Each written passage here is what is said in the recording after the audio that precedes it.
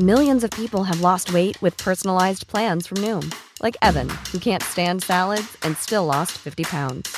Salads generally for most people are the easy button, right? For me, that wasn't an option. I never really was a salad guy. That's just not who I am. But Noom worked for me. Get your personalized plan today at Noom.com. Real Noom user compensated to provide their story. In 4 weeks, the typical Noom user can expect to lose 1 to 2 pounds per week. Individual results may vary. There's never been a faster or easier way to start your weight loss journey than with PlushCare. PlushCare accepts most insurance plans and gives you online access to board-certified physicians who can prescribe FDA-approved weight loss medications like Wegovy and Zepbound for those who qualify. Take charge of your health and speak with a board-certified physician about a weight loss plan that's right for you. Get started today at plushcare.com/weight loss. That's plushcare.com/weight loss. plushcare.com/weight loss.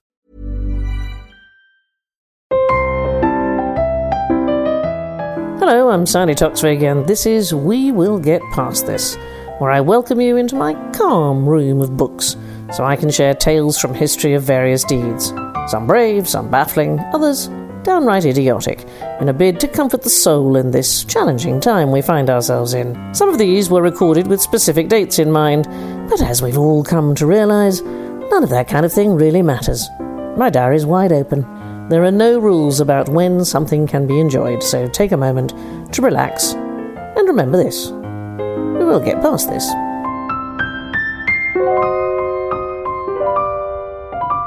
Hello there, welcome. So, I realised my true geekdom when I discovered amongst my books my childhood stamp collection. Do any children still collect stamps? I seem to have a large number celebrating the UN in 1967, when the place can only have been about 20 years old.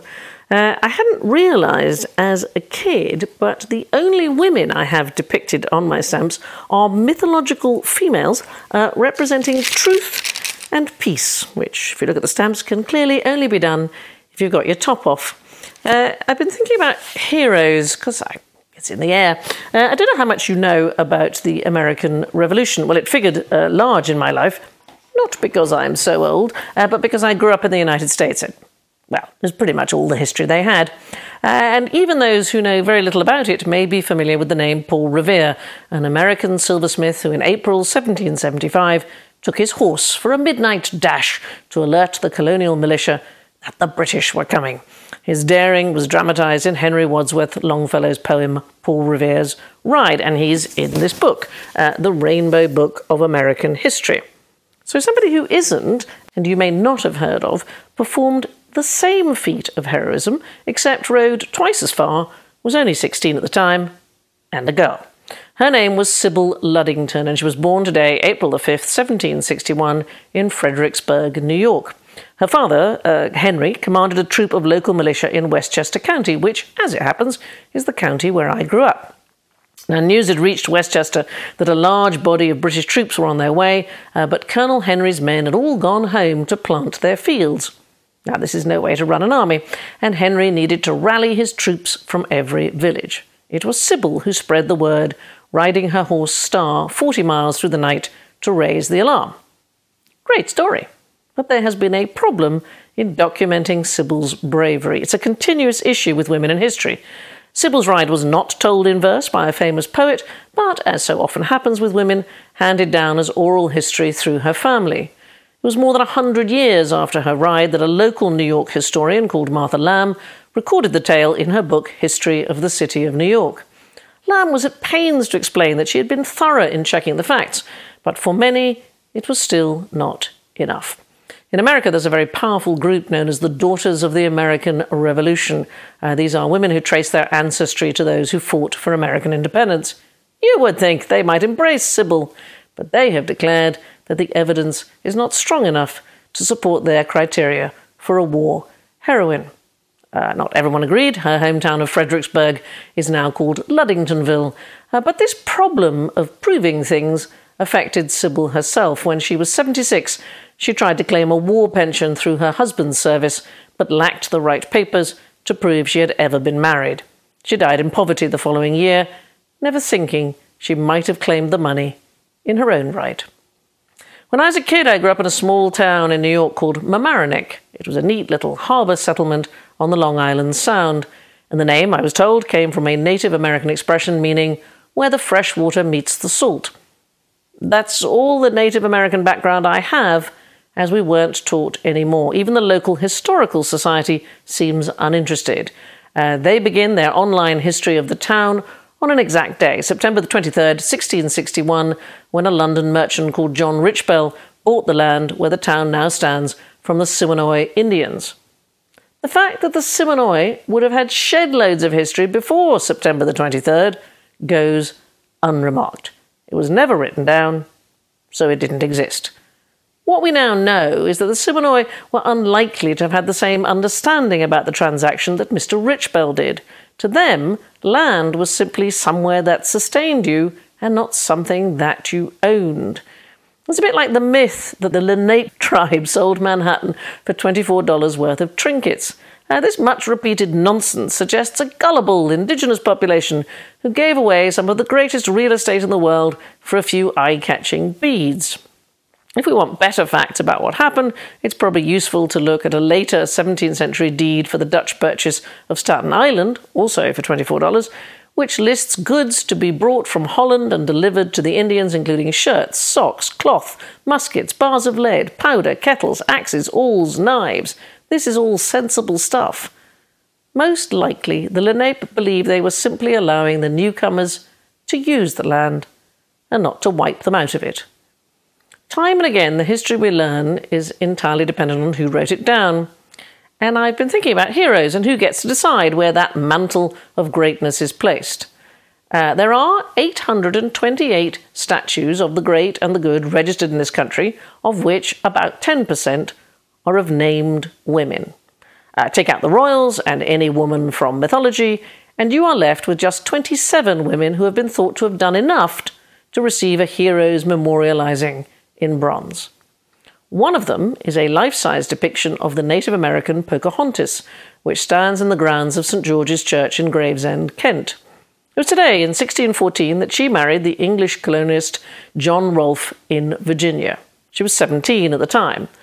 She was the daughter of an important chief of the local Senacomaca tribe, and the year before she had been held captive for ransom by the English settlers. She had been encouraged to convert to Christianity and change her name to Rebecca. She married John, and 2 years later he took her to London to show her off as a civilized savage, so that he might encourage investors in the new settlement of Jamestown. I don't know exactly what happened, but I do know that she and John had set sail back to Virginia after their trip to the UK when she became ill. The ship docked at Gravesend, where she passed away of unknown causes, aged perhaps just 20 or 21. So much of her life is shrouded in mystery. We don't know the exact date of her birth. It is possible that Pocahontas was not even her real name. Most likely it was a nickname meaning playful one. There is some thought that she actually concealed her true name because there was a native belief that the English might be able to cause her greater hurt if they knew her real name. So the movies will have us believe that she saved the life of one John Smith, but here fact is again muddied by Smith's own tall tale trying to big himself up. Most of what's been written about her over the years is, to use a marvellous American expression, hogwash. The fictional depiction of an Indian who admires the white man, adopts Christianity and the imported European culture makes white Americans feel better about themselves. The many harms inflicted on the native culture can be overlooked, as the story of Pocahontas helps to rehabilitate a terrible history. The true story, if you dig as deep as you can, is of a clever and brave young woman who served as a translator, an ambassador for her own people, and a leader in her own right in the face of immense European power. Her people were faced with an interloper who was technologically stronger in every way, and she helped negotiate a way forward. Certainly her marriage to John Rolfe helped create peace between the Jamestown colonists and the local tribes. It lasted years and was known as the Peace of Pocahontas. I should like to have met her. By all accounts, she was spunky and forthright. My favourite story about her concerns the time she met the King in the Palace of Whitehall. The story is told that she found King James so unprepossessing that she didn't realise who he was until someone told her afterwards. Both Pocahontas and Sybil Luddington were eventually commemorated on stamps. There are so many people being heroes at the moment, And I hope someone is writing it all down. We're going to need an awful lot of stamps. Take care, be kind. We will get past this.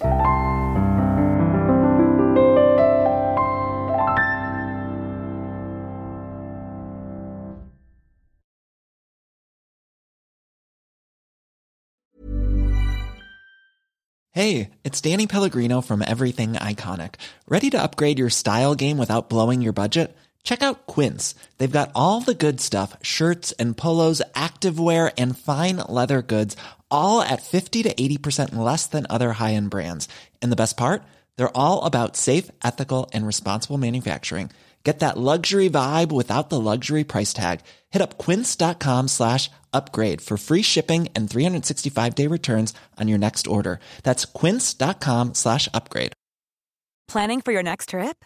Elevate your travel style with Quince. Quince has all the jet-setting essentials you'll want for your next getaway, like European linen, premium luggage options, buttery soft Italian leather bags, and so much more. And is all priced at 50 to 80% less than similar brands. Plus, Quince only works with factories that use safe and ethical manufacturing practices. Pack your bags with high-quality essentials you'll be wearing for vacations to come with Quince. Go to quince.com/pack for free shipping and 365-day returns. When you need mealtime inspiration, it's worth shopping Kroger, where you'll find over 30,000 mouth-watering choices that excite your inner foodie. And no matter what tasty choice you make, you'll enjoy our everyday low prices, plus extra ways to save, like digital coupons worth over $600 each week. You can also save up to $1 off per gallon at the pump with fuel points. More savings and more inspiring flavors make shopping Kroger worth it every time. Kroger, fresh for everyone. Fuel restrictions apply.